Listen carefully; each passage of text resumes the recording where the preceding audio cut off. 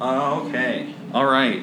So we just took a kind of quick break, which we'll do maybe a couple times today because this is a 10-hour broadcast. We're recording in GarageBand? Yeah. All right. So I'm Black, back here for Dynasty X. You can follow along at Dynasty Podcast on Twitter. Use the hashtag DynastyX, just Dynasty and the letter X. If you want to contribute to the conversation, tweet us, use the hashtag, and hopefully people are digging watching this so far. Rebecca Brunner, thank you for coming up here. Thank you for having me. And then remind me your name. I'm Quinn Cochran. Yeah. Yes, awesome, man. man. This is my guitarist, Quinn. So, he's a singer as well, but... You guys, so first of all, like we said this in the interview at South by, you were one of my students in the spring semester, but you're also somebody whose name I've been seeing a lot around the city. You know, you're a musician, you're playing shows, you're a singer-songwriter. You've been doing a lot of gigs with Prove, who's one of our producers. We have one September 30th at Subterranean. Get that plug in there. Yeah. That's awesome. Who's on that bill? We have... Wait, what's everyone? You have Rocky, Obi, me, and Seb Torgus, yeah. Nice. Definitely. How's it been going? Like, you know, people...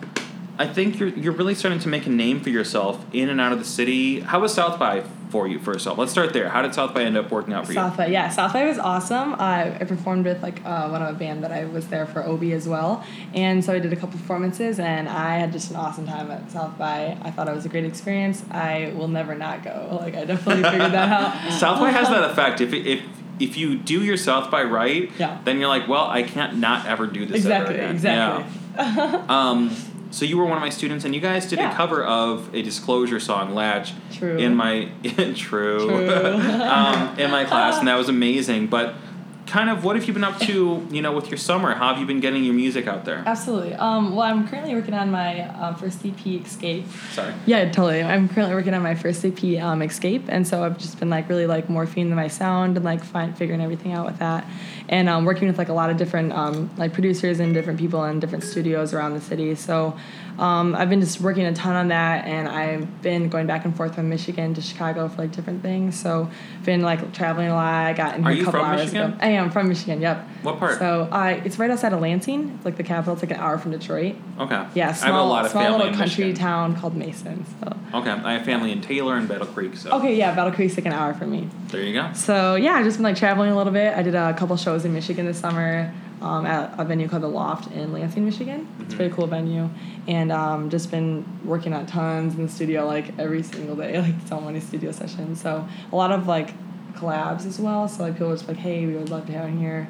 Come in, work on some stuff collabing with a lot of Chicago artists and stuff like that. So it's awesome. It's been good. I've just been trying to get a lot done before school starts again too. I know. We're a week away from that. We're both Seriously, under that gun. It's oh man, is it really summer over? Yeah, I know. I got some Moodle stuff to do, but that's the other gig. Moodle. So, who are some of the artists that you're collaborating with? Yeah, I've been working with Elias. They mentioned him earlier. Elias, he's a producer, and I've done some stuff with him. And this is one of his best friends. We all do a lot of music together, shows together. He's produced some of my songs, and then I've been working in the studio with a producer called Icon, and he's a really awesome producer. We've just been random artists that will just be in sessions together, and then we end up collabing or things like that. You know what I mean? So it's everything's or I'll just hit up hey, you should come to a session today. I'm always down for music, so. It's number one, So I'm definitely always in different sessions with different people, and mostly just producers of hey, we love your voice, come to the session. So that's awesome. Yeah, so just going to different sessions and stuff. And you're building up that network, which is so important. Yeah, that's the biggest thing. I mean, I came to Chicago to start that, you know what I mean? Because I'm from a small country area in Michigan, so I'm I got to get to a city where I can really network and start getting that name out there and doing shows that are bigger and stuff like that. So how have you been able to network? What's your strategy been for that? Because, it's hard for some people to go out and and approach other people collaboratively and creatively and be hey, come be a part of what I'm doing. Right.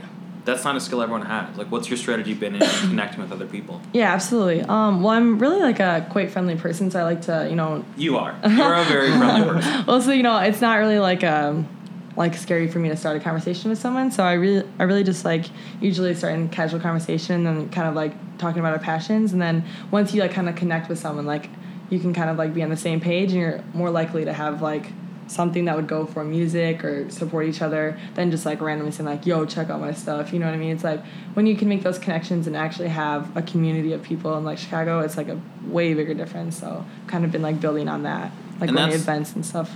It's been one of the themes that comes up on the podcast a lot today and in general is like just the community aspect of Chicago. Yeah, definitely. You want to get in the community loop of it because like, you know, you don't want to stay away from that, you know? No, absolutely. Like, who are some of the artists that you, like, find yourself regularly, like, doing shows with, collaborating? Like I said, I know Prove, our producer who also makes music, you know, you've been collaborating with him. Yeah, definitely. Prove, you want to jump on a mic, talk about that, or? You don't have to. Yeah, but you're here. We've just been doing stuff, so. Yeah. Yeah, definitely. And, yeah, come on Let's over. get him on the stream here. Your hair looks fine. The flow. How's it going? Hey, bro. Like, so what have you guys been up to? Like, you know, because I know you guys do a lot of shows together. Kind of talk about that. Well, actually, I believe that this will be our first show that I've booked Rebecca for. But we've worked on something that kind of got lost in the mist that I plan on bringing back to the surface. For sure, we've been talking like this whole summer, been really busy, but we've been still planning on finishing something or like making something exclusive for Rebecca, produced by me. But mainly to keep this short and sweet, I just want to say September 30th is going to be awesome, and it's really like my biggest focus right now. I just want to make sure that this show is a success. And Rebecca Brunner is going to be there. And I really want to market it towards like all of Columbia College, and got kind of a crossover with Seb Torges, who goes to DePaul. So I'm really just kind of trying to like... Dude, you're hitting that college crowd. That's smart. Yeah. Definitely. Yeah. He'll be playing guitar as well there.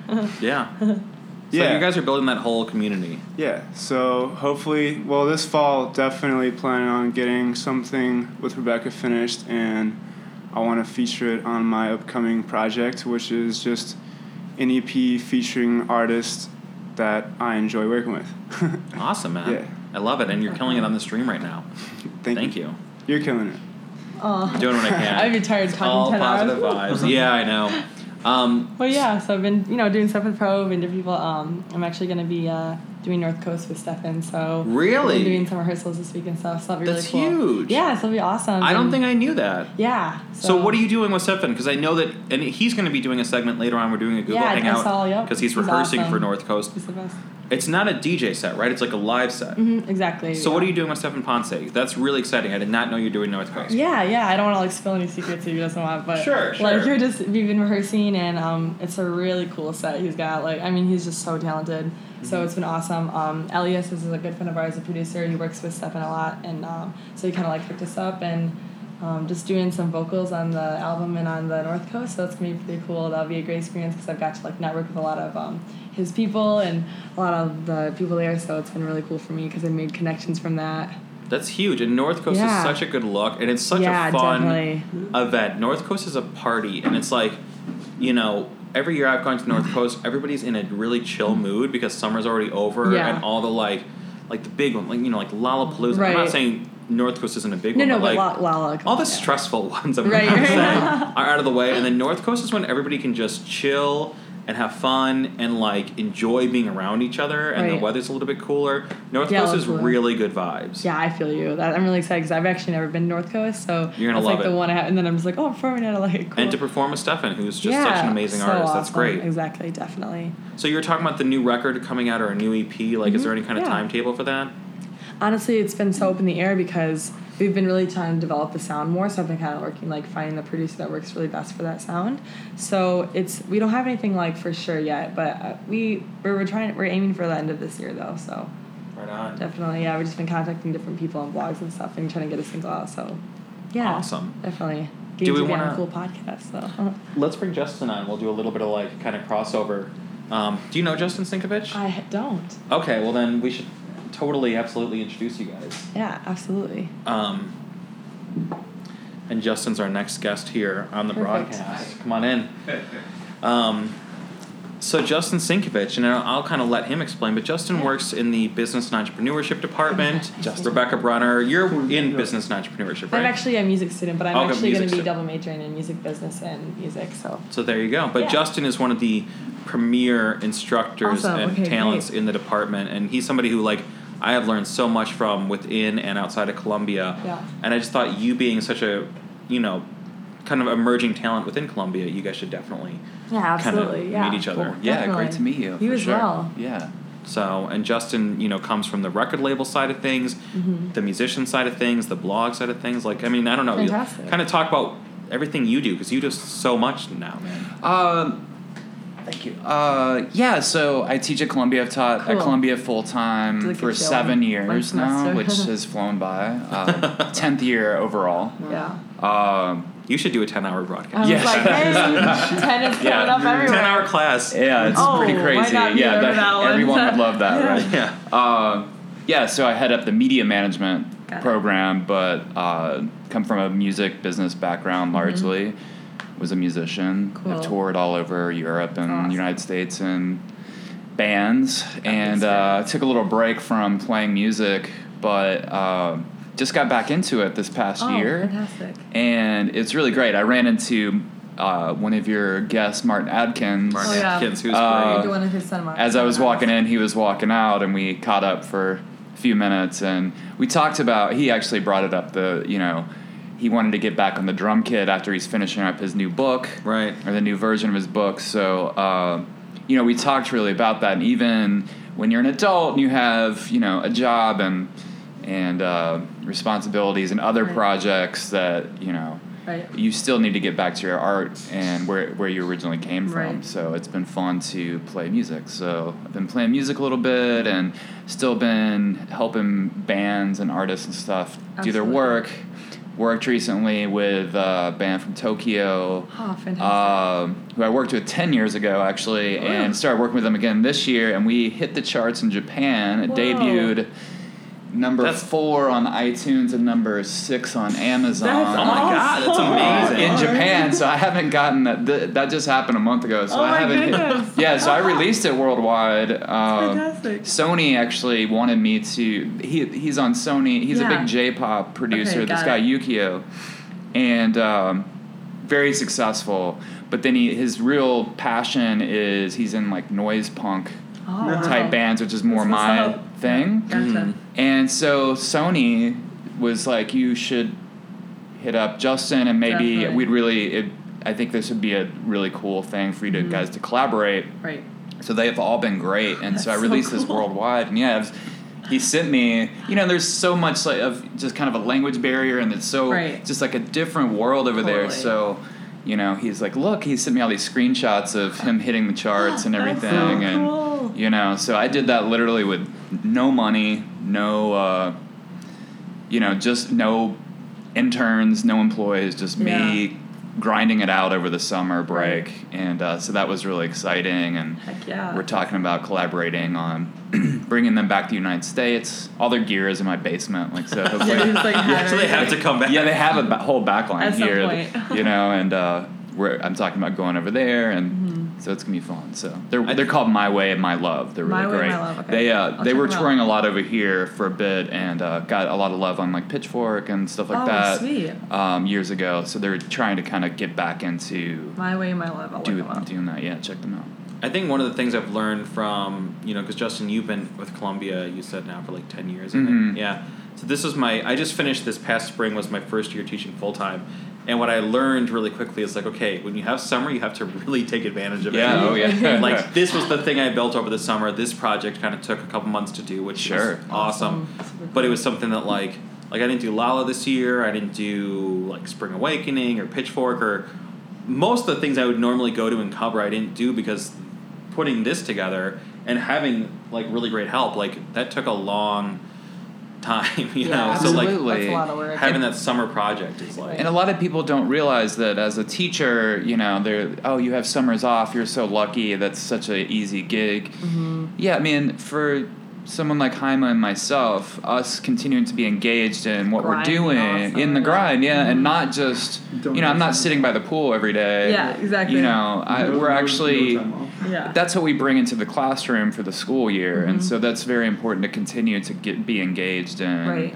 You know, what we're doing. Experience that you're teaching about. Yeah, you don't want to just talk about something theoretical that I did, you know, 10 years ago. Yeah, that's what I find really cool about Columbia. And that's what that's why Jaime's with us as well. As you know, he's out doing this every single day. Right. Just like me. So even during the school year, and that's a great thing about Columbia is they're very supportive of people. It's not maybe your traditional, as we all know, your traditional institution. Right.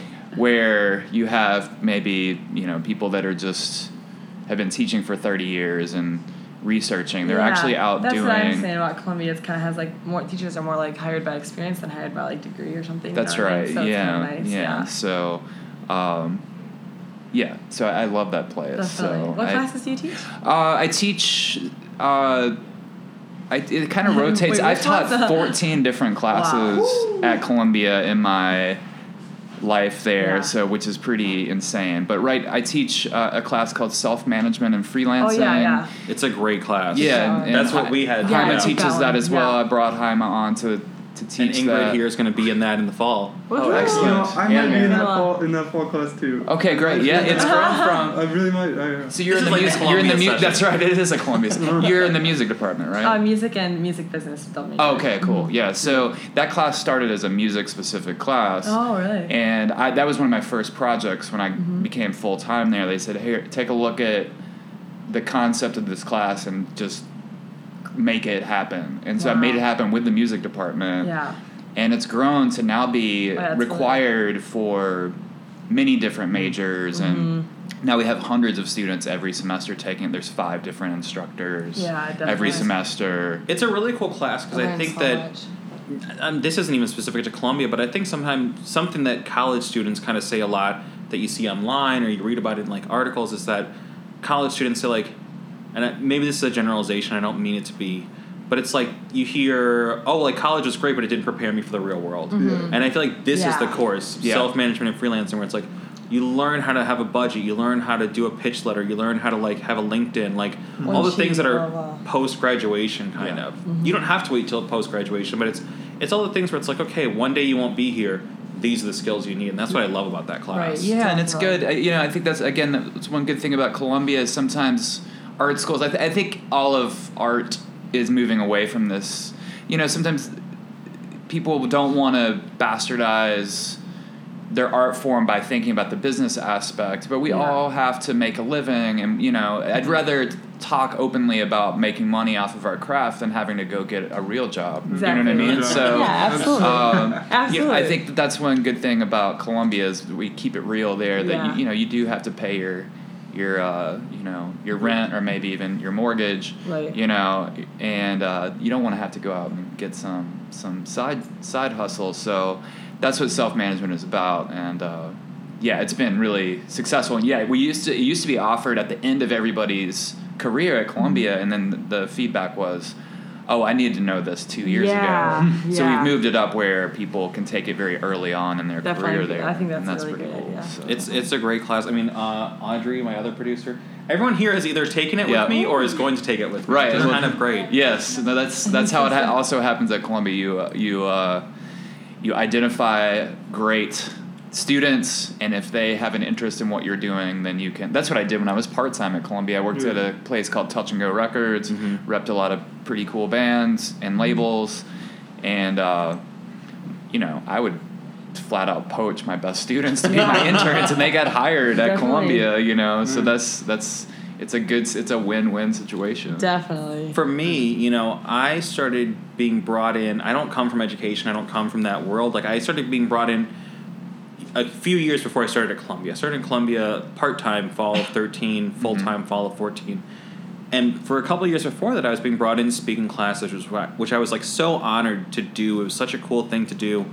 And, Justin would bring me in. Alex Fruchter from Closed Sessions, who's going to be here in a little bit, would bring me in. A couple other instructors. And what I started seeing was, like, the caliber of students, the caliber of lessons, the caliber of instructors was, like, so high that I really was saying to myself, I'm like, I either want to teach here or I want to enroll here. Because I saw what was happening at Columbia, the stuff that was happening with Manifest and Biggest Mouth, and just the day-to-day in-class stuff every time I visited.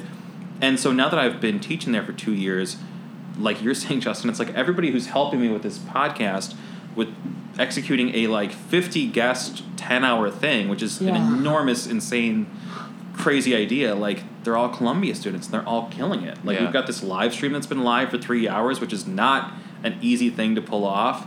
My guest team booked 50 guests. It's like, it's kind of staggering, and it's all Columbia very professional students. as well. Yeah. So it's been incredible. That's like great. Just connecting with really enormously talented, ambitious, like professional students there. Yeah, the way I got introduced to Columbia actually is I was working in the industry lived in Chicago since 1997, kind of right after college came here, and over the years I realized, working in the industry, I realized almost everyone that I worked with went to Columbia, so I was like, I need to check this place out, and I actually went and got my master's degree there. Oh, fantastic. In 2002 I started. I did it part-time. I had a full-time job, at least one full-time job at that time, so it took me a while to finish it, so I ended up teaching there, but that's why, is because everywhere around this area, it's like 80% of the people that work at a festival or some sort of media company came from Columbia. So or graduated or are going there. That's right. Yeah. Exactly. No, it really is like, it's this kind of like, it's this pedigree, it's this whole presence in all the creative arts in Chicago and all the industry. Absolutely. Justin, you've also kind of resurrected the band, right? Poison Arrows? Yeah. That's been so much fun. Like I was talking about with Martin, should I be spending so much time writing an album and hanging out in a practice space and whatever? Yes. Yeah. For a while there, I was like, no, I need to spend my time running my businesses and teaching. But getting back to that has been great. So the Poison Arrows is back in action. Oh. We almost have our record written. We're kind of at the tail end of that. We've been kind of just couch surfing practice spaces, which has been amazing. We have so many good friends that have been just letting us load our gear in every practice and do our thing and then load up. But we're going to be sharing with one of my favorite bands and favorite people, Disappears. So we're going to have Disappears and Poison Arrows practice space. So that's coming up Tuesday. Are they going to work on their David Bowie record? Yeah, probably. Yeah, which is amazing. They're doing a David Bowie cover record. Well, Brian, right before Disappears started, he's sung on every Poison Arrows or the two Poison Arrows album. There's been a couple of songs on each record where I'm like, this needs Brian Case to sing on. So he's already a big part of the band. So now we're going to be sharing a practice space. So I'm really excited about that. So we move in on Tuesday. I don't have to lug my gear in every time. And then we're going into Steve Albini's studio, Electrical Audio, in December. That's huge. To do the basic tracks. We've done our past two records there. We've got some guests lined up for the record again, which I'm excited about. And I'm really excited. We're playing our first show in Chicago too. We did a little warm-up show in my hometown of Nashville a couple months ago. Just my friend that owns a venue asked us to come down and do that. That was super fun. But we haven't played in Chicago in 5 years. We're doing it. It's a Riot Fest after show. Oh, that's awesome. Cool. September 11. It's with one of by far my favorite bands of all time, Drive Like Jehu. They went on to be in Rocket from the Crypt and Hot Snakes and many other bands, but really legendary band. They haven't played. They've played Coachella and Iceland ATP, and so cool. That's the only, and a couple of local shows.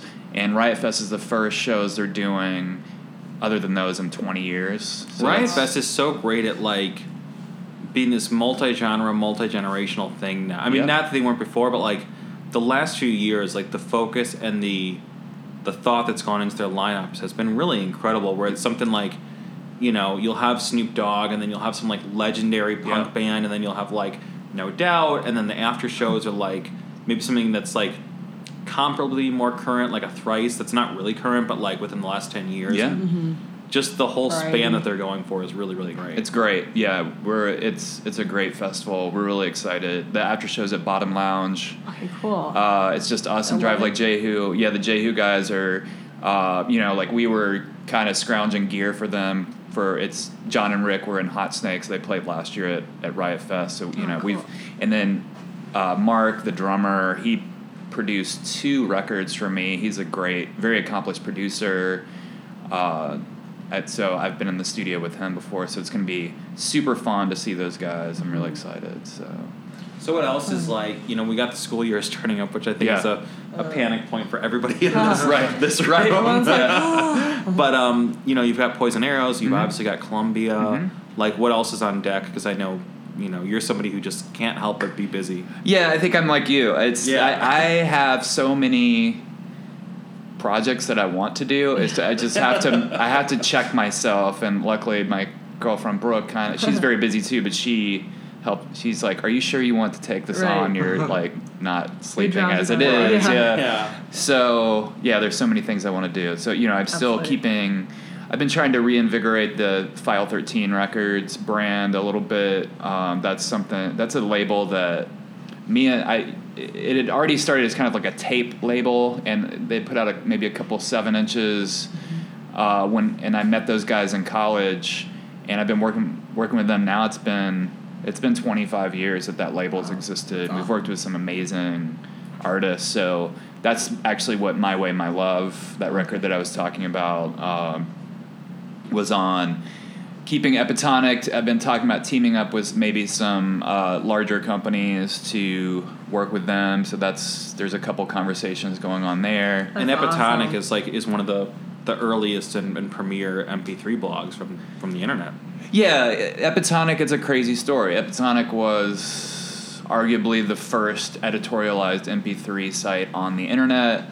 That's crazy. I licensed the first free MP3s from a majority we did, but I headed that up and did a majority of the work from a majority of the indie labels on the planet. So you're talking about the first, 4AD, Matador, Sub Pop, Warp,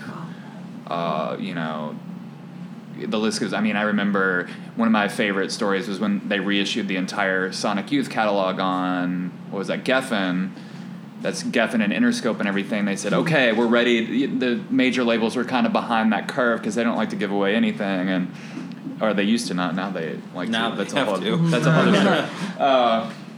They're like, all right, we're ready to get into this, and they let me pick the first 3 Sonic Youth tracks to ever be offered on the internet for free. Awesome. I interviewed the band, and this is a funny story. I'll keep it super short, but I picked my favorite songs. It was like 100%, Schizophrenia, and something off of Goo. I forget. Anyway, and so I was interviewing Lee Ronaldo from Sonic Youth about it, and I was like, hey, what do you think of my selections? They let me just pick whatever I wanted. He was like, yeah, that's really good songs you picked, but you picked all of Thurston Moore's songs. Oh. And I sing in the band. He's like, Kim Gordon sings in the band. I just froze, and then we started he's laughing, we were just laughing. Oh, anyway, God. So a lot of experiences like that. That company, we got in financial trouble. We had to sell it. That company that we sold it to went under. Anyway, I ended up with Columbia's help, actually bought it back, and I've been kind of doing it very DIY. Yeah, That's awesome. They actually awarded me a grant to help pay for it. Fantastic. The guys from Pitchfork really helped me out to rebuild it. So many people helped me out. That's great. So it's been cool, but yeah, that's been really rewarding to see that come back to fruition. But yeah, that website launched in 1999 originally, if you can imagine. We keep coming back to 1999 today. With this the whole thing started today with Andrew Barber talking about Limp Bizkit, and then we had Zoe Wise talking about Filters Take a Picture, and this whole podcast keeps coming back to 1999. I don't know why. It's pretty something about it. Prince would be happy. Yeah. True. Justin Sinkovich, man, you've been such a great mentor at Columbia and so giving with all of your experience and your time and your direction there, and it's been really great. Because again, I don't come from the education world, so having people like you and Beth Ryan and Monica and all these people that work within the department be so giving with helping direct me with kind of how to develop within the college. It's been great.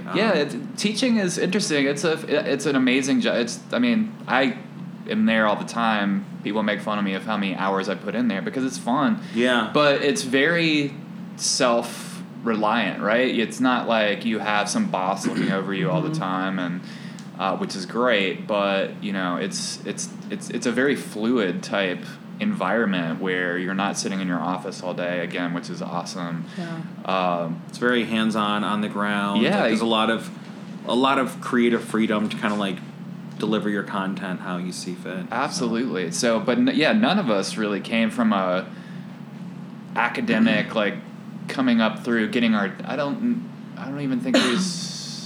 I don't even know I don't even know if there's a PhD in our department anymore, you know, but your PhD is running this podcast. It's running Epitonic. It's putting a band out from Tokyo, you know, it's not sitting in the classroom, you know, or writing a dissertation or whatever. So, well, I love it.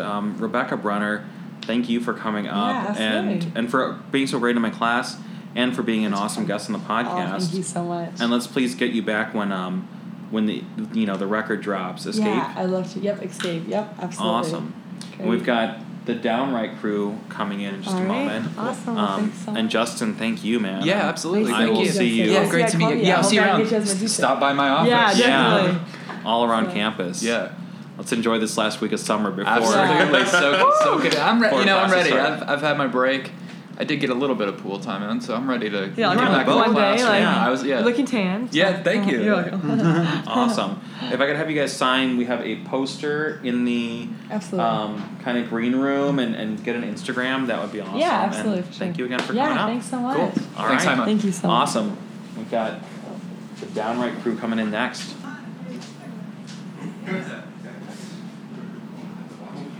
Well, possibly. No, Awesome. Justin? Oh, yeah. Justin and I go way, way back. Before 99. Probably like 96. Yeah. 96, 97 maybe. Right on. Thank you guys. So awesome. This is like tripping me up, just the rotating door of guests. Like, I know I'm the one who set it up that way, but it's like in execution, it's a little weird, just like switching gears. I feel like it's like speed dating. This is kind of like an episode of This Is Your Life, you know, but it's like for you. No, it really is kind of a season. Like, I'm not trying to be morbid or bring it down, but it's like if an airline engine fell on me tomorrow, I'd be like, I kind of had my series finale. You know what I mean? Like, I had my last episode with everybody on it, which is cool. That Mark sounds Rose, like a song that needs to be written. The airline engine. Yeah. Airline engine obituary. Yeah. Airline engine bucket list. I know a place you could have that song written. I'm gonna have to commission someone to write it. Sure. Mark Rose, Bob Nanna, and then Shane. I'm sorry, Shane. Shane Henderson. Yeah, Shane Henderson, man. How are you guys doing? Fantastic. Feeling great. You know what? This is awesome. I'm so stoked that you invited us to be here. Waters? Oh yeah. Okay, I'll take water. Sure. Thank you. Yeah, so excited that you offered Thank you. offered a time slot to us today. Looking at this whole lineup, it's amazing. Dude, I mean, of course, it was a no-brainer. You know, Bob and Mark, you guys are people who I've gotten to know personally and professionally over the years.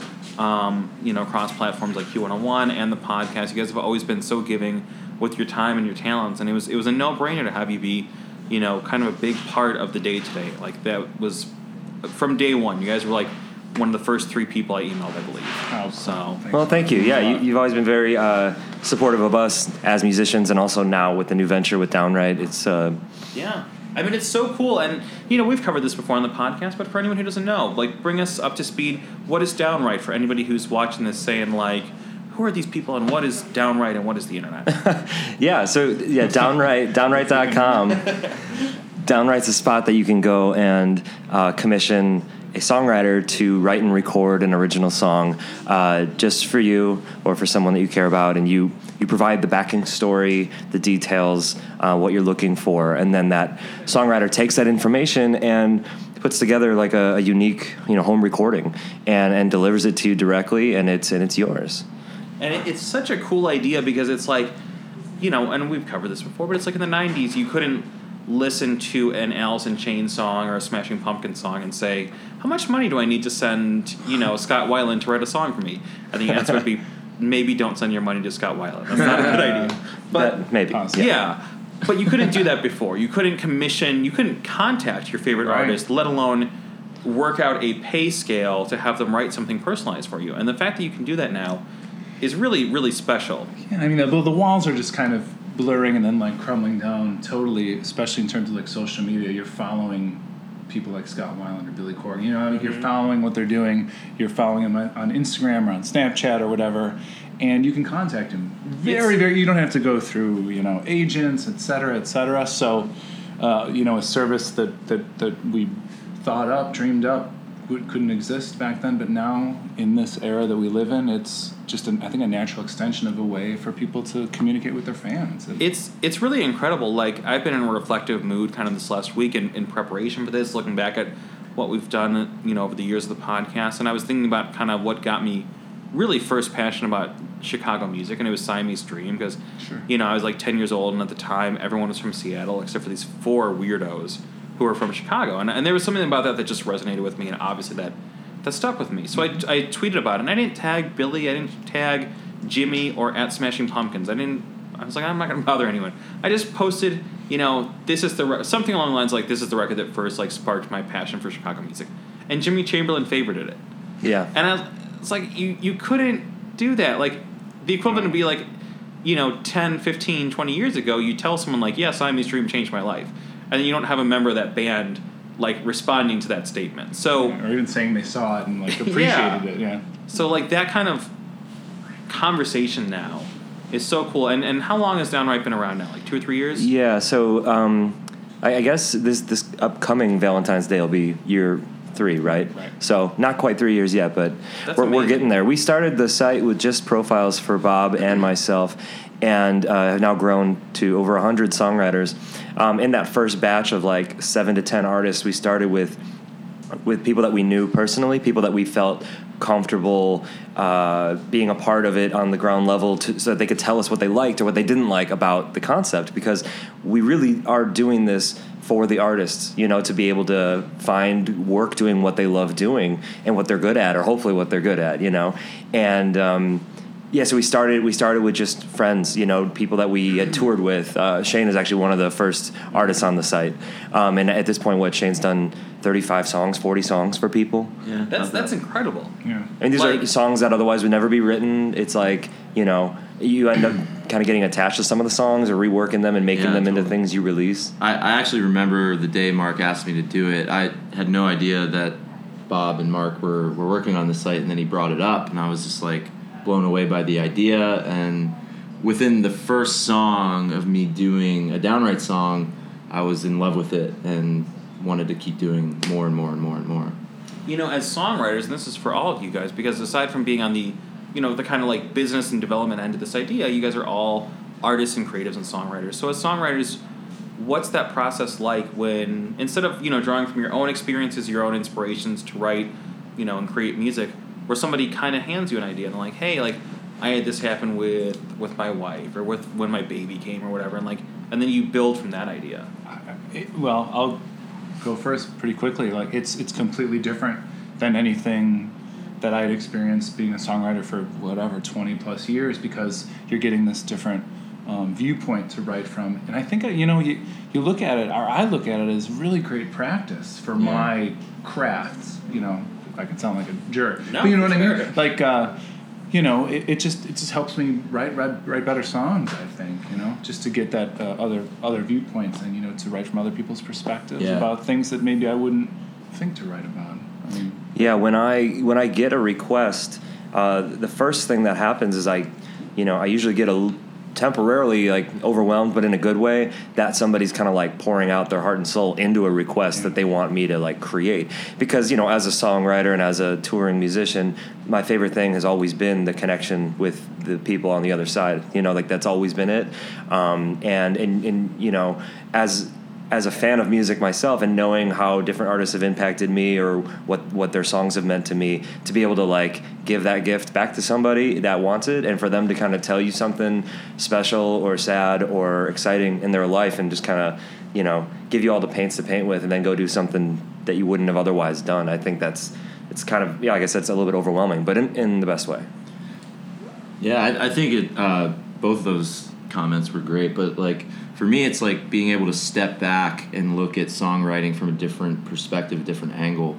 And usually when you get super connected to your own material and your own like life experiences that you're putting into music, it's just this different feeling of being able to look at the overall picture of something, and then it's kind of like fun. It's like a fun little puzzle, like you're piecing together this puzzle in a way of this person's backstory. And a lot of times I felt myself getting really super connected to their story, and those are always the Downwrite songs I wind up loving the most.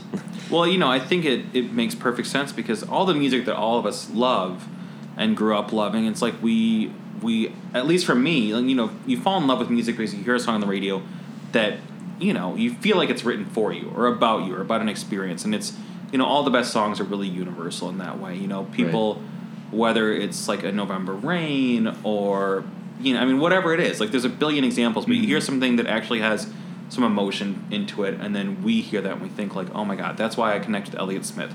This resonates with me. So it only makes sense that on the flip side, there'd be audience members or maybe non-musicians who have these stories, and then you guys as musicians, you're like, oh man, it really resonates. That really hits home. Yeah. It's also cool because a lot of times you'll get these like unique storylines and these like unique points to a story that normally I probably wouldn't have come up with on my own. Like it's fun. I wanted to mention like on another level, like someone had me write a song to go along with a short story that they had written and published that was about that centered around this piano, and he suggested maybe to write it on piano, and I thought, I've never written a song like sitting at a piano. And I thought, this is incredible that I'm basically getting getting paid to write a song on piano, and I just loved it. It just opened my mind to the possibilities of that. So look for the all piano record. Because Bob, you don't put out enough music as it is. Right. Yeah. Well, and real quick to expand on that, it really puts in perspective that as a service or a platform or whatever you want to call it, the community that we are building, ever expanding. It's not like a song factory. It's not like a plug and play, like give us a name, a date. CNC Music Factory? Well, get Downwrite CNC Music Factory members. We could use you guys wherever you are. But you know what I mean? It's like it's not just like a template. It's like these are all unique requests that come to real people who then turn around and write something, record it, and send it back. It's like it's very real. The connection is very real. Yeah. So, I don't know if we want to keep talking or if you guys want to do a song or kind of how you want to break it up, because you guys are podcasters, you musicians, you're creatives, you're professionals. You tell me kind of how do we want to do this? I think it'd be super cool to showcase a few of these songs that were written so people can I would love it. Get a feel for it. Bob, you want to kick things off down there? All right. Put me on the spot. Bob Nanna of Downwrite, of Braid, City on Film, and so many other projects, and a covers project as well that's ongoing. It's really cool. I'll let you kind of tell us what you're doing. So I'm going to play a song that was written directly from a request that was given to me on Downwrite. The request was from a girl who wanted a song written about her relationship with her now husband, but at that point fiance, about how they met, sort of a snapshot about coming from different cities and meeting at a party, and they mentioned, really loving Where the Wild Things Are, and they love the Pogues, and they love Ted Leo, and whatever. We're able to bond over these certain things that, help them connect. So this is a song that was written for them, and it's also on City on Film record, and it's called You Wild Thing.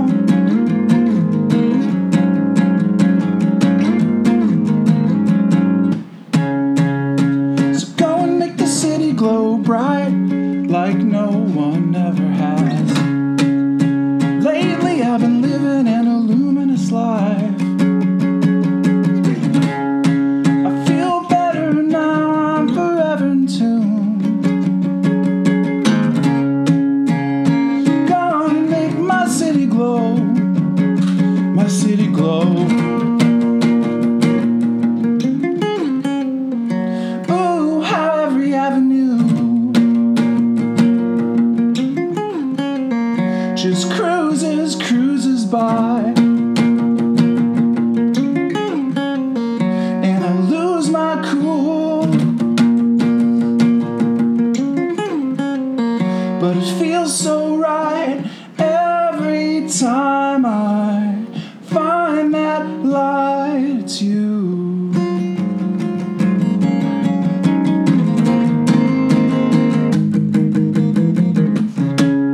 So go and make the city glow bright like no one ever has.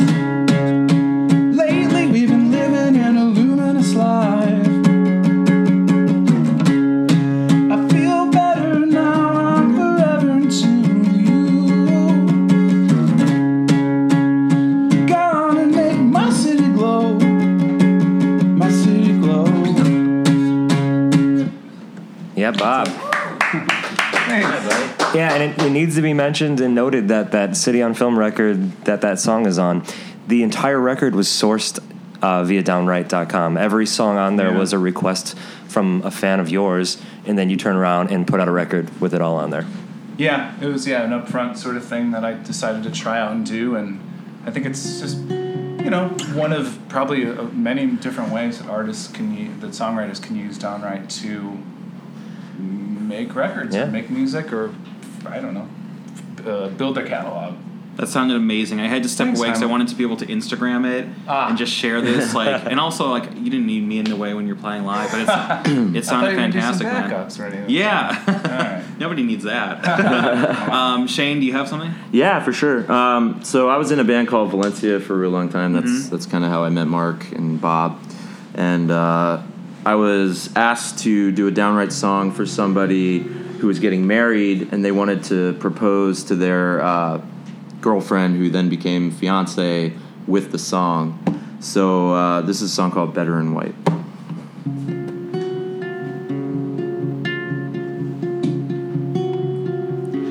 We sat out on a playground like two grown-up kids, getting lost in each other's words.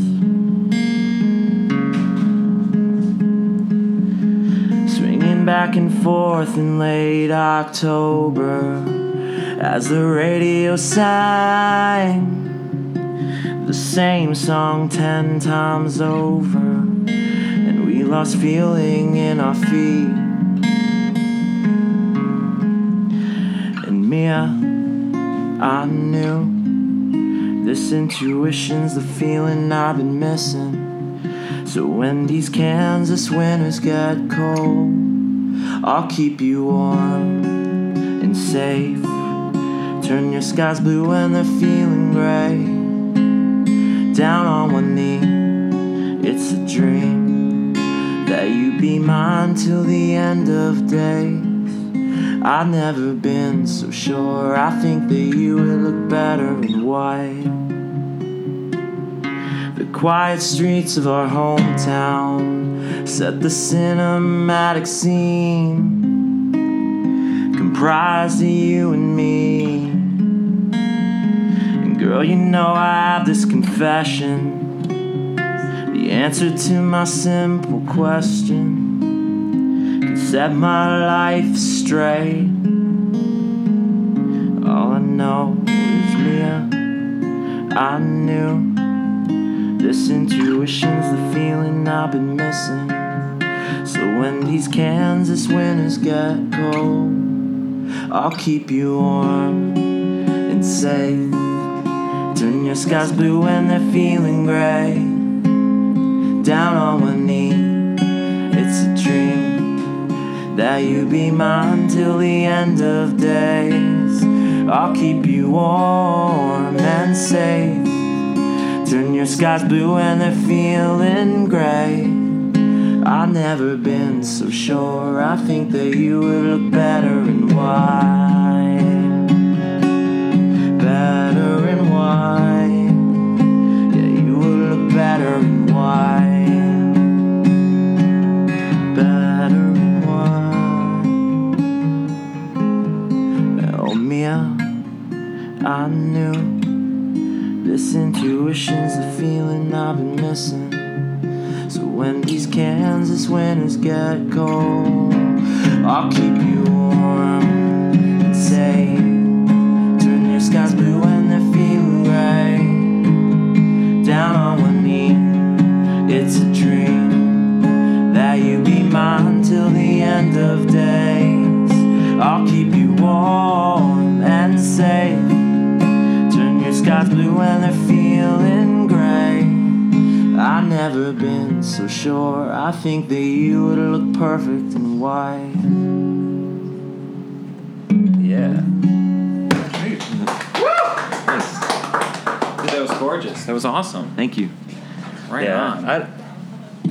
It's nice to break this up with some music today. We haven't had that yet. Yeah. I didn't want it to just be me talking. I was going to say, I don't know, you might be running low on time. I certainly don't have to also play a Downwrite song, but I will if we have a minute. Yeah. Do it, man. Okay. Do it. We got at least 15 more minutes with you guys. And if you want, Mark, you say the word, I'll cancel everyone else. Thank you. It's the Mark Hour. Rose Power Hour. Consider it said. So, nah, just how many more kidding. hours do you have left? Till 10 p.m. All right, Mark. That's a long haul. I like it. We're holding up okay, though. Hours left. Yeah. Okay, so his 6-hour Downwrite song. So at the end of next month, I have my second full-length record coming out on September 25th, and it's actually my label debut as a solo artist, which is exciting for me. And this song is on the record, and it originally was written and demoed out as a Downwrite song for a fan from overseas who unfortunately lost their best friend in a car accident, and they wanted a song to help memorialize them. And I was like immediately able to like connect with it, having lost friends out on the road, like lost people way too early. So I wrote this song for them, and then I ended up kind of falling for the song and re-recording it full production for the record. So it's called Reflect You. It goes like this. All right.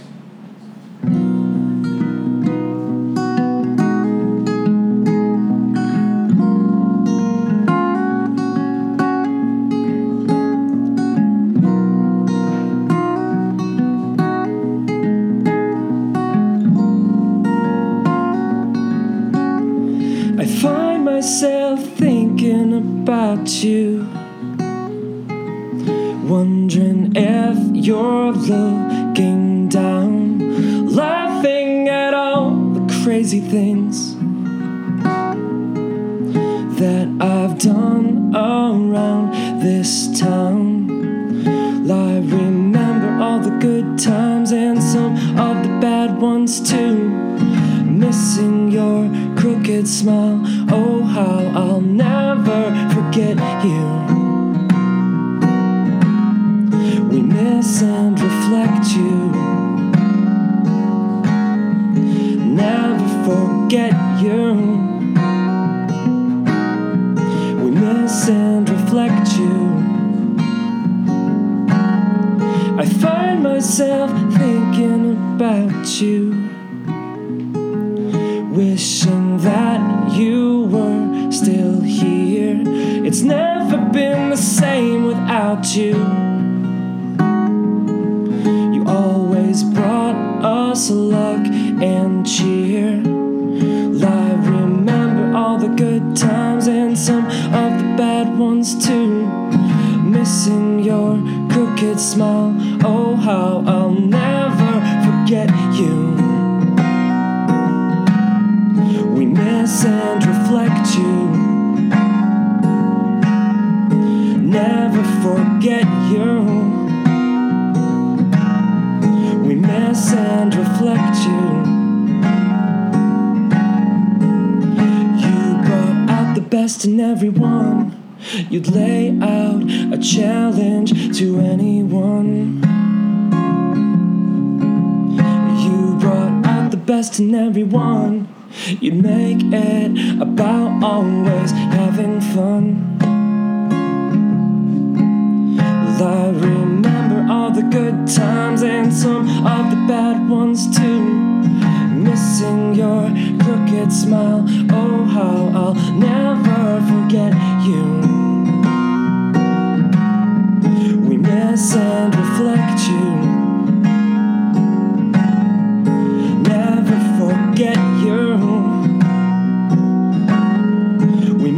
miss and reflect you.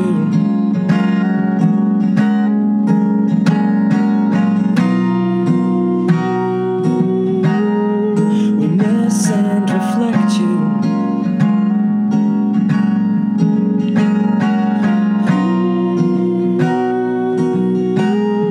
We miss and reflect you.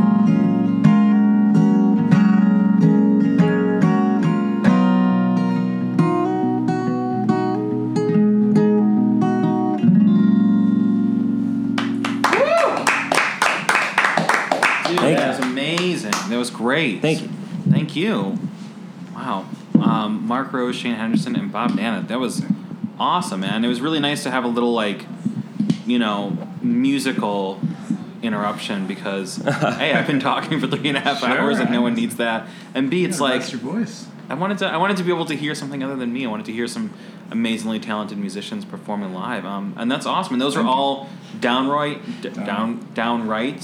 songs, yeah. Yeah. And we've been, thinking and kind of putting our brains together, trying to figure out, a way to showcase more and more of these actual songs because, people hear the idea, they hear the concept, and they're stoked, they're interested, but then they hear a song and they get it. It makes sense then, So, like, Bob and I have a podcast that we do, every few weeks or whenever we get around to it, but we're trying to showcase different writers and different original songs they've created because at this point the site is inspired 1,300 songs. Yeah. It's pretty insane. That's insane. I mean, I'm reminded of music dealers, even though you guys offer different types of services, but Music Dealers is another music tech company in Chicago, and I think that they hit, I don't want to guess at the milestone because I don't want to get it wrong, but they hit a huge milestone, like millions or something like that, earlier this year. It was like the first blank million or whatever it was. Yeah.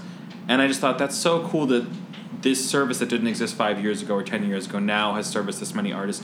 And Downwrite is the exact same kind of story where it's like, this is something that didn't exist in any capacity prior, and you guys are going to hit these 5-10 year marks where you're going to hit like our first million, song commissions, things like that. Yeah. It's really exciting. Yeah, thank you. It's been really a lot of fun being on both sides of it, like watching it grow from, like a co-founder standpoint and watching it, work and watching artists find work and make money and watching fans and requesters get something real special, that's been amazing. And then as an artist too, it's like it really is like something to do in your downtime that you can feel real good about. So, we're hoping to in the next year, be able to expand fully so that, any artist can get on here and utilize it. It's not, it's a community, it's a platform, it's a service. It's been in beta for a long time. So we're like ready to open it up, and let everybody on. So when you say that, does that mean that like it's going to be a platform like a Tumblr or SoundCloud or YouTube that anyone can sign up for? Oh, almost. Yeah, almost. I almost think of it a little bit more in like an Etsy-ish type fashion, where it's like these are artists who are setting up profiles to create custom art for whomever wants it. Like and just based on the songwriting and there's so many cool things that could go with it too. You get a song written for an anniversary for someone, and the next year you maybe press it on vinyl or something, or you find a way to like let artists collaborate that otherwise wouldn't be collaborating. Like that'd be cool too. To build a band. Yeah, build yourself something. I mean, that's all. This is so cool, and it's something that again, like, I just love that all of you guys made something that did not exist prior. It's not like you're like, oh, we're going to be another blank. Sure, yeah. Where there's certain things out there that it's like, we don't need a 17th one of these or a millionth one of these. But it's like, this is something so special and unique that stands alone. I really love that. I also think it's great that, a lot of the songs that I've written for Downwrite, I'm like in the middle of getting ready to actually like put on an album, like some of them I've been so touched by that I actually want to release the music. And I feel like for a fan's standpoint, if your story makes it onto like one of your favorite artists' records, like that's could you such imagine cool... like if you were talking about the Smashing Pumpkins earlier, like if you had Billy Corgan write you a song and it made it onto a Smashing Pumpkins album, how would you feel? I mean, I probably shouldn't go into it on the podcast. It'd be amazing. I feel like Billy would write you a song. Yeah, he probably already at did. This point. Leave me alone. Come on.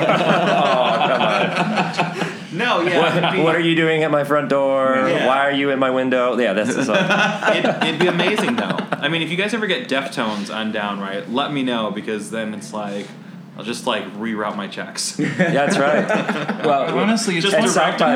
Remember, I saw Chino at South by. We saw Chino. Yeah. It's funny to talk about this, but I mean, like sort of it's not. I don't want to say dream scenario, but like a real goal is to make this sort of just like a natural thing for artists to be a part of. Someone like Chino could be on it. Someone like, I mean, maybe not Billy Corgan because he's maybe a little more of the old school sort of, but like, the newer. Bigger artists right now, I feel like this is something they could really find great use out of to engage with their fans. So it's just like any other platform, YouTube and Snapchat, whatever. I mean, there are so many. Taylor Swift gets on right. Oh, man, that'd be huge.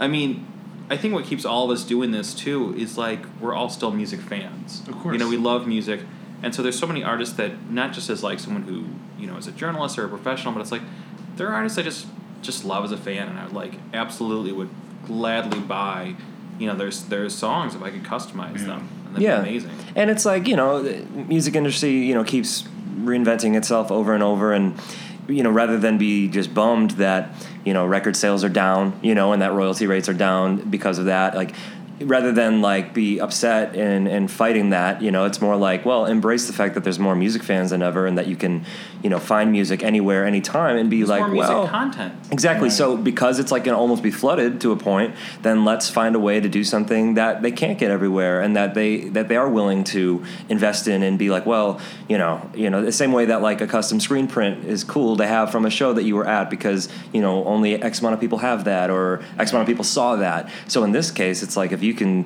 commission and actually support and enable a writer that you are a fan of, and in return get one of the most unique things possible, right. I think it's a win-win. It's the ultimate collector's item. Yeah, of course. It really is. Yeah.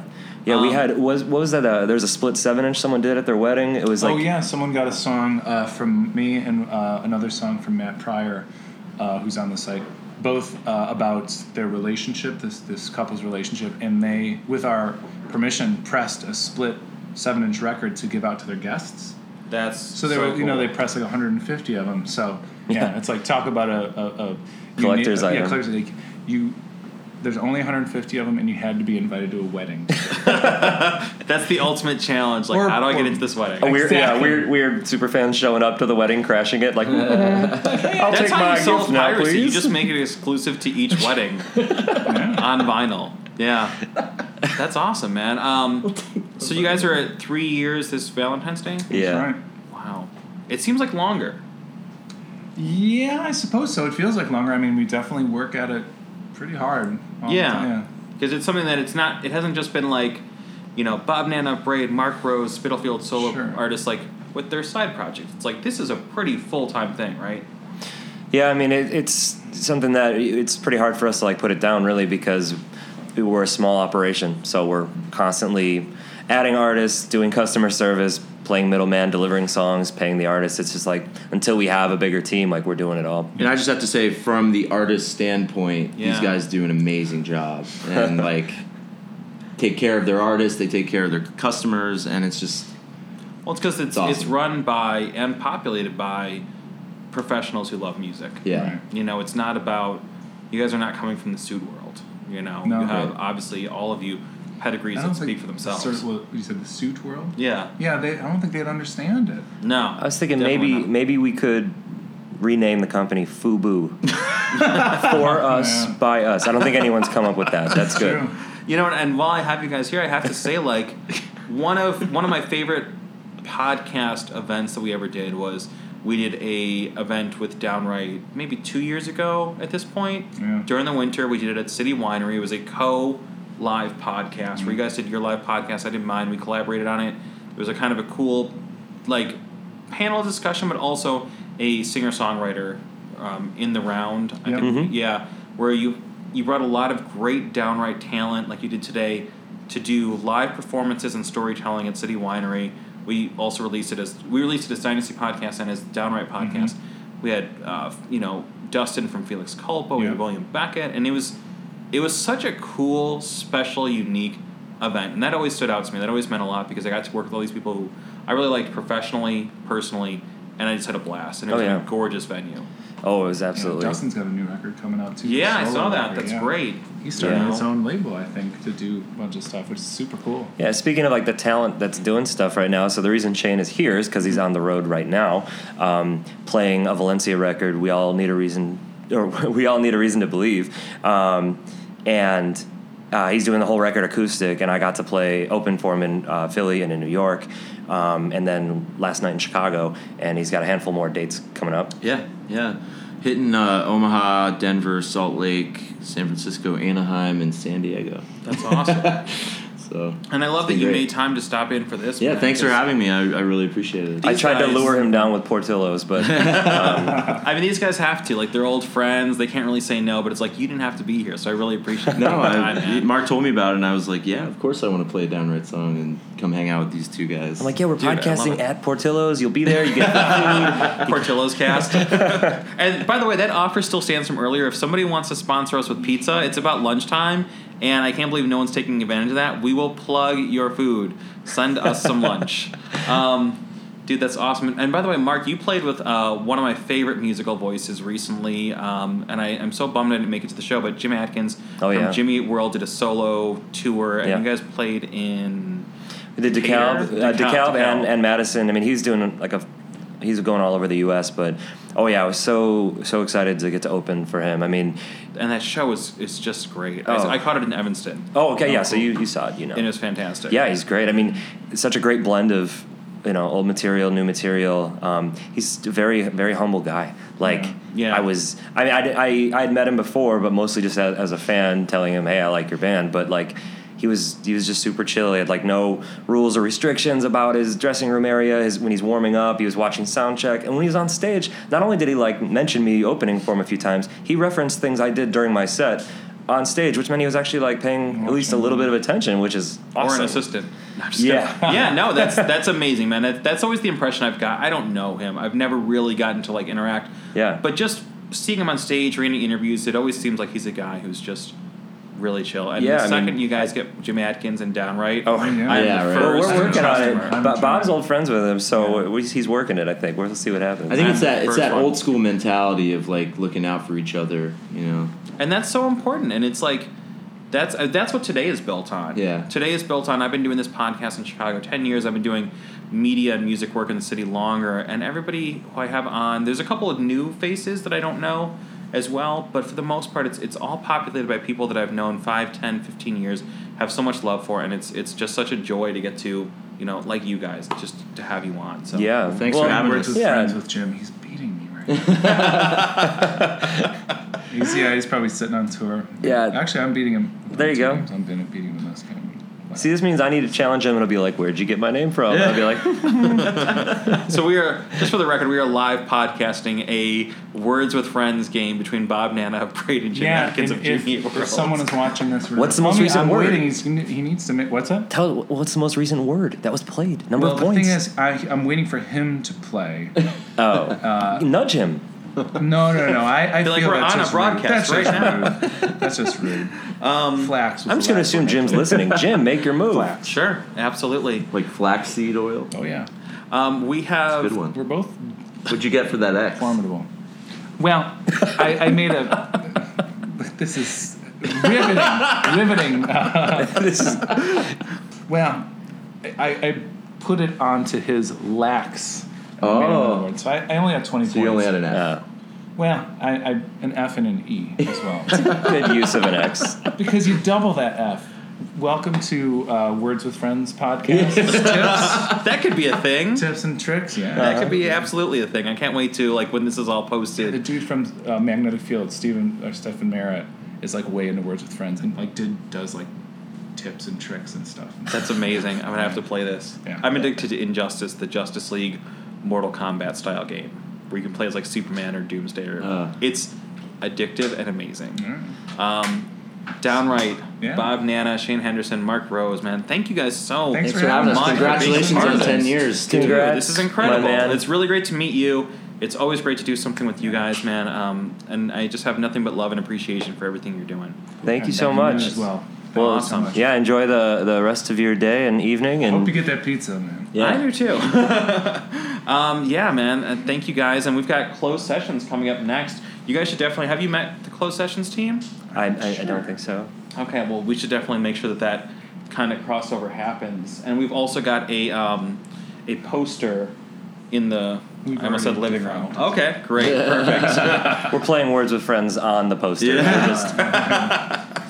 Thanks, buddy. We can get an Instagram of you guys in the other room as well. Got it, cool. you got it. Bob, thank you so much, man. Shane, Thanks so much. to meet Thanks you. for coming. Mark, always great. Thank you, man. Thanks, everybody. All right. How's it going, man? Come on in. Grab a mic.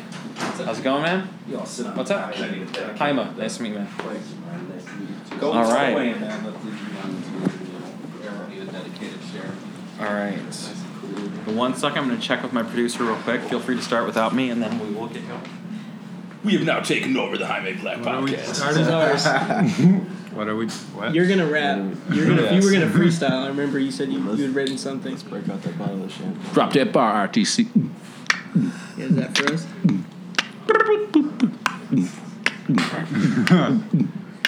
Pro sounds, ladies and gentlemen. There you go. Holding it down. Hair looking magnificent, Dave. Yeah. Boy, what's the type of process you got up in there, man? A little avocado or something? Look very luxurious and healthy, man. Little Burt's Bees or something. I see you. There's some kind of barrette or something. Enjoy it while you can, man. You get older and you have to do this because that's talking what you to got. me? Come on, man. 21 years of rap music has withered away every follicle on my head. Closed sessions. This is awesome. We have Alex Fruchter, BoatHouse, Kweku Collins, and Kweku Kweku. Collins. I apologize, man. I'm sorry. It's our first time meeting. Normally, when has a someone phonetic mispronounces breakdown. his name, we punch him in the mouth, but we'll let this slide. All right. Right now. And Mike Kolar. How are you guys doing? Phenomenal. How are you doing? Yeah, very well. Dude, I got nothing to complain about. I've been you're sitting in this posted chair up, for man. 4 hours talking to people. Not bad. It's like Jerry Springer numbers right now. Yeah. But it's been cool. So you guys are here, for anybody who doesn't know, Mike and Alex, you guys run the label, and then BoatHouse and Kweku, you guys are the talent. Kind of how has that been working? How long have you guys been working together? Like, how long have you guys been working with Mike and Alex? Man, for me, it's been about a year now, I'd say. Collectively, I started as an intern in the studio, just kind of working with Mike, and then spent a lot of time there, pretty much worked on some beats and stuff when the studio was open, kind of showed him my stuff, and it all just kind of came to fruition, and now I ended up signing with Closed Sessions, and I'm an artist on the roster now. So. And you're doing it, are you primarily on the roster as a producer, or both kind of artist-producer, or kind of where does that fall? Artist-producer, kind of, I try and, I'm working right now on kind of expanding my own kind of sound and figuring out what to do as BoatHouse, but I guess really I'm definitely in it to kind of be co-producing, I guess, as much stuff as possible too, and kind of lending my help towards other people's productions on the label too. So who are the artists that you've started working with, or you're maybe looking to collaborate with? I got a couple friends in Madison who rap. This guy named Crash Prez, a good friend of mine. Worked on his album before. Some people in the city have a song with Lucky X that came out a few months ago. It's on his last mixtape. That kid is wild. Webster X. Very wild. Webster X, too. Work with Webster X a lot. I've known him for a minute. He's from Milwaukee. Good kid. But really, man, I don't even know about what's next. Really just kind of keeping my ear to the streets, so to speak, and seeing what's resonating with the people, Streets are always calling, man. Always. Yeah. Always. Right on. What are you drinking over there, Mike? Apple juice. Macallan 18. It's fancy. Did you get that at Library Bar? Or? Of course, yeah. You're not going to get a single malt scotch elsewhere. So. I just want to say you look very luxurious there with your with your glass and. Praise from Caesar. Thank you. Okay. I'm glad this is working out. Yeah. Kweku, what about you? I've been with Closed Sessions for 5 months now, I think, or 6, just about. Nah, I've been with Closed Sessions for about 6 months now. Okay. And how's that been for you, and kind of what direction are you heading in with it? It's been really cool. I've really enjoyed myself so far. Done a lot of good work with people within the label and just in general in Chicago. But as far as where it's going, don't know. It's going somewhere positive, I can tell you that much, but I have no idea. Well, I mean, both of you, I've seen your names a lot, promoted by these guys. Alex and Mike, what has it been like working with them and, bringing them into the label? It's been phenomenal. I mean, what's crazy about Kweku is we found him through an email submission, which is just seems like a nonsensical, dead way of discovering, artists. And it's destined to be. He came to the office for the first time after we checked out his music and invited him to come by, and just instantly I just got that good vibe, and just knew this is definitely someone I want to work with. BoatHouse was just really cool that, literally just came on board to just intern and help, and really kind of saw what we were doing and came up through the ranks. So I think that it's just been organic and just very natural, and that's, I feel, the best way to do anything, honestly. I forgot how we found Odd Couple. Unfortunately, he's out of town. Yeah, Odd Couple couldn't be here today. Yeah. He just kind of same thing, just coming around. He produced a lot of music. Yeah, he just was always around, or in the circle. But a key part of our catalog. The thing about it, like when you were asking BoatHouse if he's a producer or an artist, everyone here does multiple things. It's not just a relationship of me and Mike run CS, and it's not necessarily a label. We can be a label, but it is much more than that. And everybody works together on several fronts. May need to write something today, or Odd Couple. People don't know Odd Couple actually designed our website and is the de facto IT guy. And it's a gorgeous website, by the way. I have to say, you guys' website is really, really clean. Shouts out to Odd Couple. Yeah, that was Odd Couple. So it's not like a clear cut. There are no boundaries. They all do many things. I think that's the underlying thing of everyone at CS is they're multifaceted and multi-talented. It's like a startup, but we are making music instead of chairs or that's a really interesting way to look at it, though. Whatever it is. We've made a couple chairs. We have made some chairs. Our home line is coming, so yeah, we got some furniture. Mats, We're in the prototype phase. Yeah. Custom embroidered towels. Are you familiar with the show Shark Tank? Yeah. Yeah, so we're I'm not saying anything, but season tune in. Watch. Kevin O'Leary, we see you. Yeah, we see you. Yeah. Mm-hmm. Yeah, we see you. So how long has Closed Sessions been going now?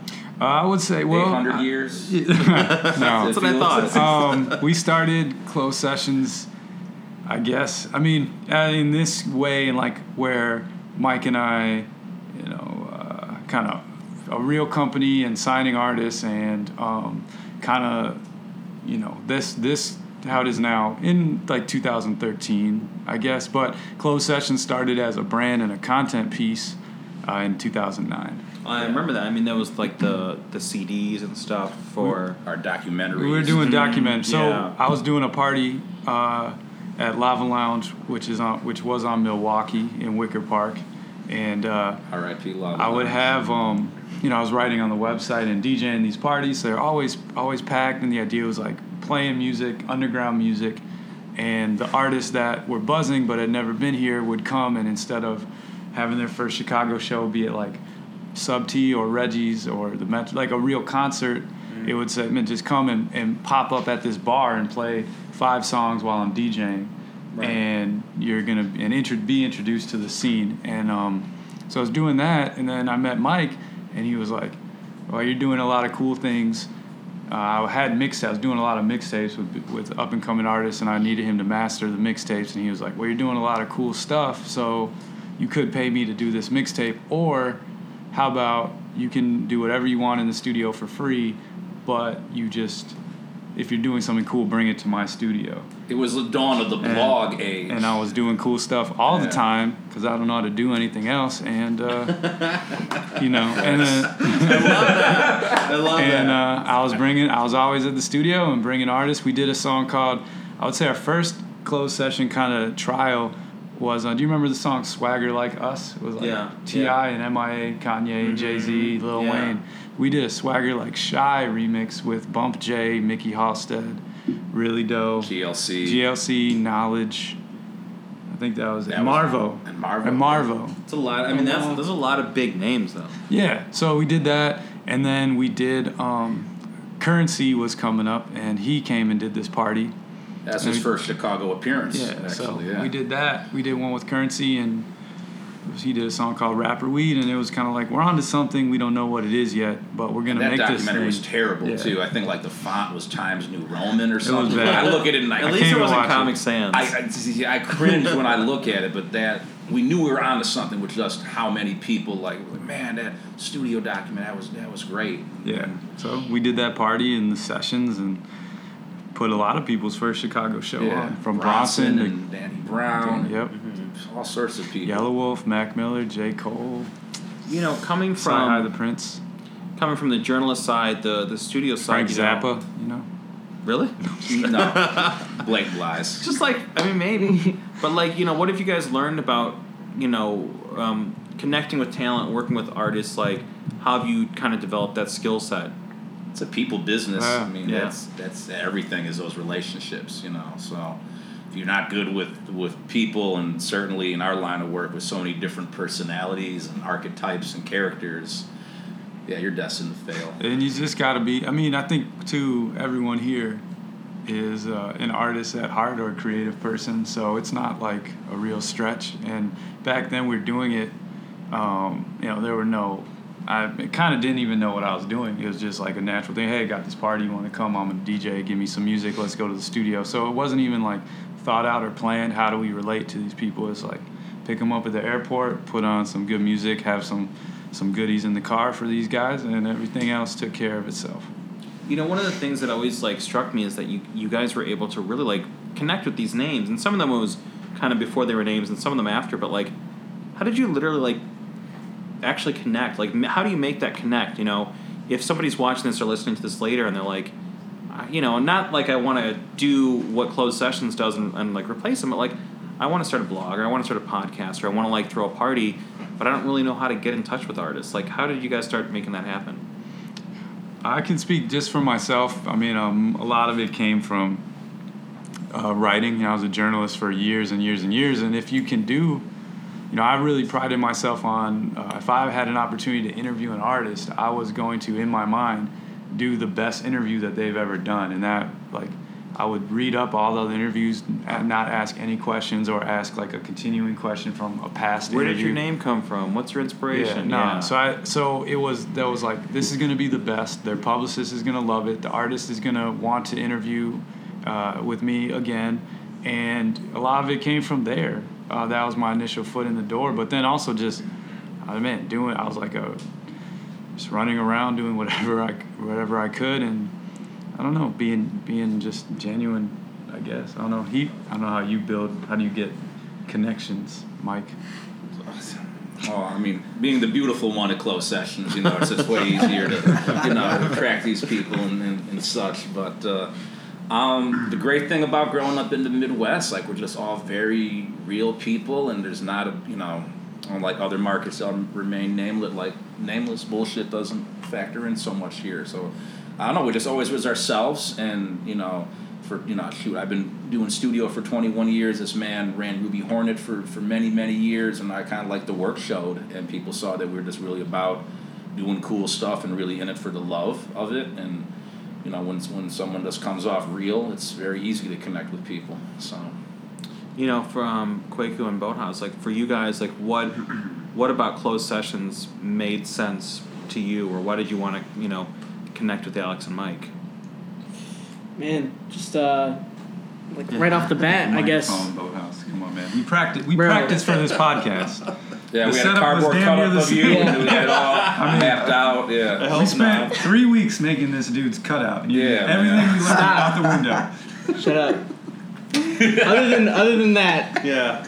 No, right away. I mean, the tools were there from the jump. Like, before I was even interning at the studio, it was you know, making beats in the bedroom, headphones, whatever, little speakers at home, but. at a certain point, you got to kind of start to level up, I guess, in a sense, for lack of a better word. And kind of putting my head down and helping out where I could at the studio was kind of the way of feeling out what the next step was and that sort of thing. I wasn't sure if I wanted to be making beats all the time or if I wanted to kind of like get a handle on this engineering thing a little bit more where I was going next. But it became clear that the support was there from Mike initially, and then of course Alex came around eventually. Had to he had a tough sell. It was a tough sell for sure, but he came around. I let him know I was a member of the tribe. Both Jewish, so it's all love at that point. But buck. Yeah, you feel me? But man, I don't know. It's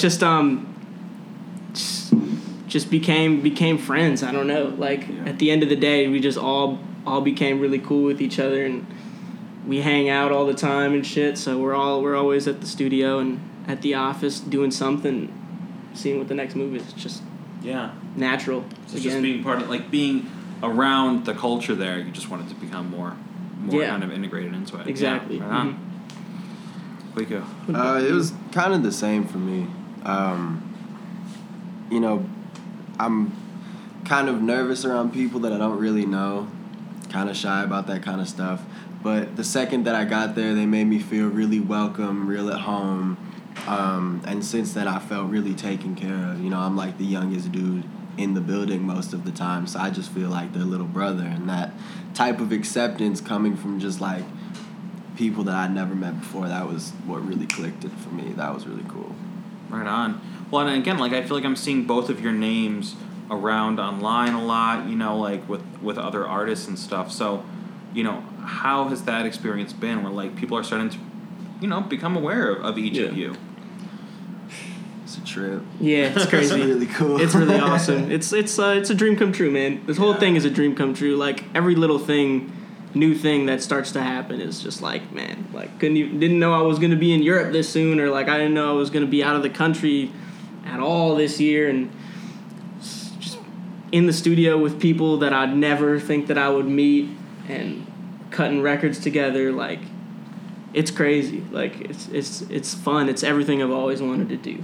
Right on, man. Yeah. I've known Alex and Mike a long time, and it's they've always been great collaborators and contributors on the podcast, and also working with Alex at Columbia College. So it's these are guys who you're in good hands with them. Absolutely. You know what I mean? For you guys, Alex and Mike, now that obviously you guys have so much experience across so many different kind of fields, and it's whether it's teaching, whether it's your time with Ruby Hornet and your other journalism and doing soundscape studios, it's now that Closed Sessions has really kind of gotten its foundation down, you guys have really honed what it is, where do you go next with it? You have this great website, you have this roster of artists that's growing, you've tried all these different things, and you've decided that this is the model for it.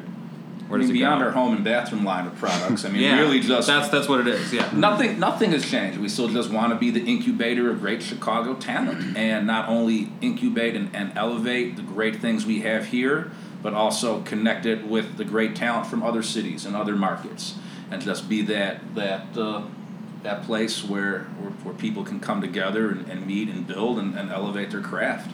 So I mean, that's what's next is what we do. I feel just bigger and better. Yeah, bigger and better. Yeah, honestly, I think we're all getting better at everything we do. When we started this, we kind of put it togetger through trial and error, and I think now what you're more saying error than is trial. Yeah, and I think now with BoatHouse was saying, we're just all friends that have a common goal and a common vision, and that's why I was saying from what he was saying before. Even it's not this is our producer, this is a dude that's gonna rap and make songs. We all do whatever's needed to be done, and we have this common goal and vision. And then I think we're poised greatly for all the changes in the music industry and doing cool stuff. I think the next thing to elevate, for me at least, I would like to get beyond the blog press that we've been able to do, the shows that we've been able to do, and hit a next level. A friend of mine just got a platinum like literally a platinum record with The Weeknd. Mano produced Yeah. On the Hills. I mean, huge look. Shout out for Mano. So it's like, that's what I want. I want to have platinum records at closed sessions. I want to go to the Grammys because one of these dudes is nominated for a Grammy and drive and like hear these songs on the radio. I think that's where the next thing, at least in my mind, is like just kind of pushing, being able to do what we're doing, but times to the next level of it. Like kind of what Mike was saying. Yeah. Short-term goals. More steroids. Yeah. More steroids. We're just going to juice up, man. It's going to be awesome. Closed sessions team, man. And then our Shark Tank episode, October 21st. Make sure you tune in. Yeah. That's my birthday. Hey. Really? Yeah. Okay. Well, It is, yeah. set the DVR. All right, I'm going to do that. Mike Kolar, Alex Fruchter, BoatHouse, Kweku Collins, thank you guys so much, man, for coming up and being part of this. Thank you guys for all the time. We have some new music coming out soon, too. Awesome. Yeah. Where can people find out about that? Closed sessions? Actually, E did a story. Okay. It's going to drop on the E network. Yeah, it's going to be awesome. All right. Right on, man. We're going to take a quick break on the stream, just reset everything, save everything. We'll be back online in 5 minutes. Closed sessions team, thank you guys so much for everything, all the times you guys have come up. It's great to meet you guys. You too. And thank you for coming up. Thank you, actually. Thank you. We were talking about you at the office before we came, actually, and it's amazing to me that we're talking in Chicago how hard it is to make it at rap music, and to make it at what you're doing is mind-boggling, to really build like 10 years of this type of new technology and podcasting. That's way harder than making in rap, honestly. We should interview you, because that's a way bigger, I feel, struggle than what we have to deal with. So I mean, it's everybody. To me, like I want that to be a takeaway from today. Is like everybody's working hard and everyone's supporting each other. I think that's the important thing. Yeah. Awesome, man. Agreed. Gentlemen, thank you guys so much. Thank you. Awesome.